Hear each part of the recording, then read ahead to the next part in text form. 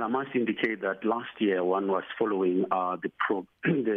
progress that was being made by the district officials who were working very hard together with their schools, where they had centralized the administrative staff at the what they call teacher centers across the province, where they were assisting the parents in terms of the placement. So it is a challenge that we are confronted with on an annual basis. However, what we can say, our position is that let's work together as parents as well as the district officials and the schools in order to making sure that no learner is left without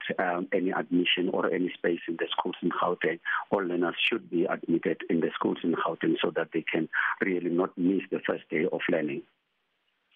Does SADTU support calls for the Education Department to declare a full academic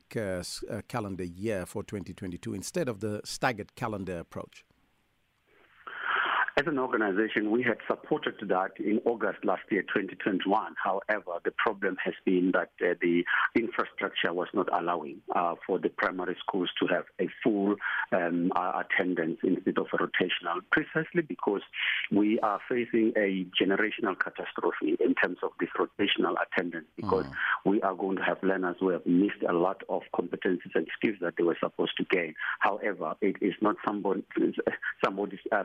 fault. It is the problem of the pandemic, but also it is the problem of the infrastructure as a legacy of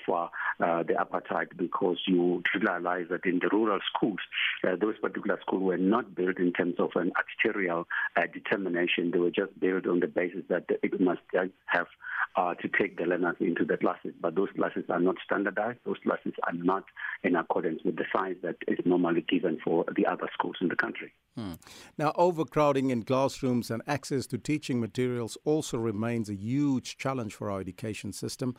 What commitments have you received from the Education Department in this regard, and especially in relation to COVID and everything that relates to that? When it comes to the COVID, the schools have started working on the 5th of Jan, meaning the management of the schools in preparation for those particular PPEs that are required in the schools, and but also making sure that they renew the contracts of those who have been assisting them as screeners, but also as administrative staff, in order to ensure that each and every learner is safe as they come to the school. However, as we know, there might be some challenges in terms of delivery of some of the things, and which is something that we don't accept as a union, because we're 2 years into the pandemic, and therefore these are some of the things that the department should be able to plan better and be able to deliver. So, but we are assured by the principals and our management that in majority of our schools they don't have a problem with the delivery of such things. In terms of the books, of course, it's something that we hear that some of the provinces have delayed in terms of the delivery, and the explanation they are giving, it is that they are afraid of delivering these things to the schools during December, November, because the schools are being vandalized, and there's a lot of vandalism that is taking place in our schools, that the books get to be stolen, and some of the nutritional for our learners also get to be stolen. So they are waiting to deliver a day before the learners come, precisely to avoid a situation where these things are stolen. And of course, in a way, we can understand as a union that if that is the case, it means those particular books and those other things that are required for the schools are somewhere in the warehouse, and therefore they will be delivered, because we are in a country where indeed we have normalized crime, we have glorified criminals. Mr. Maluleka, just lastly, any specific expectations from the address by the Basic Education Minister, Angie Motshekga, a little bit later today?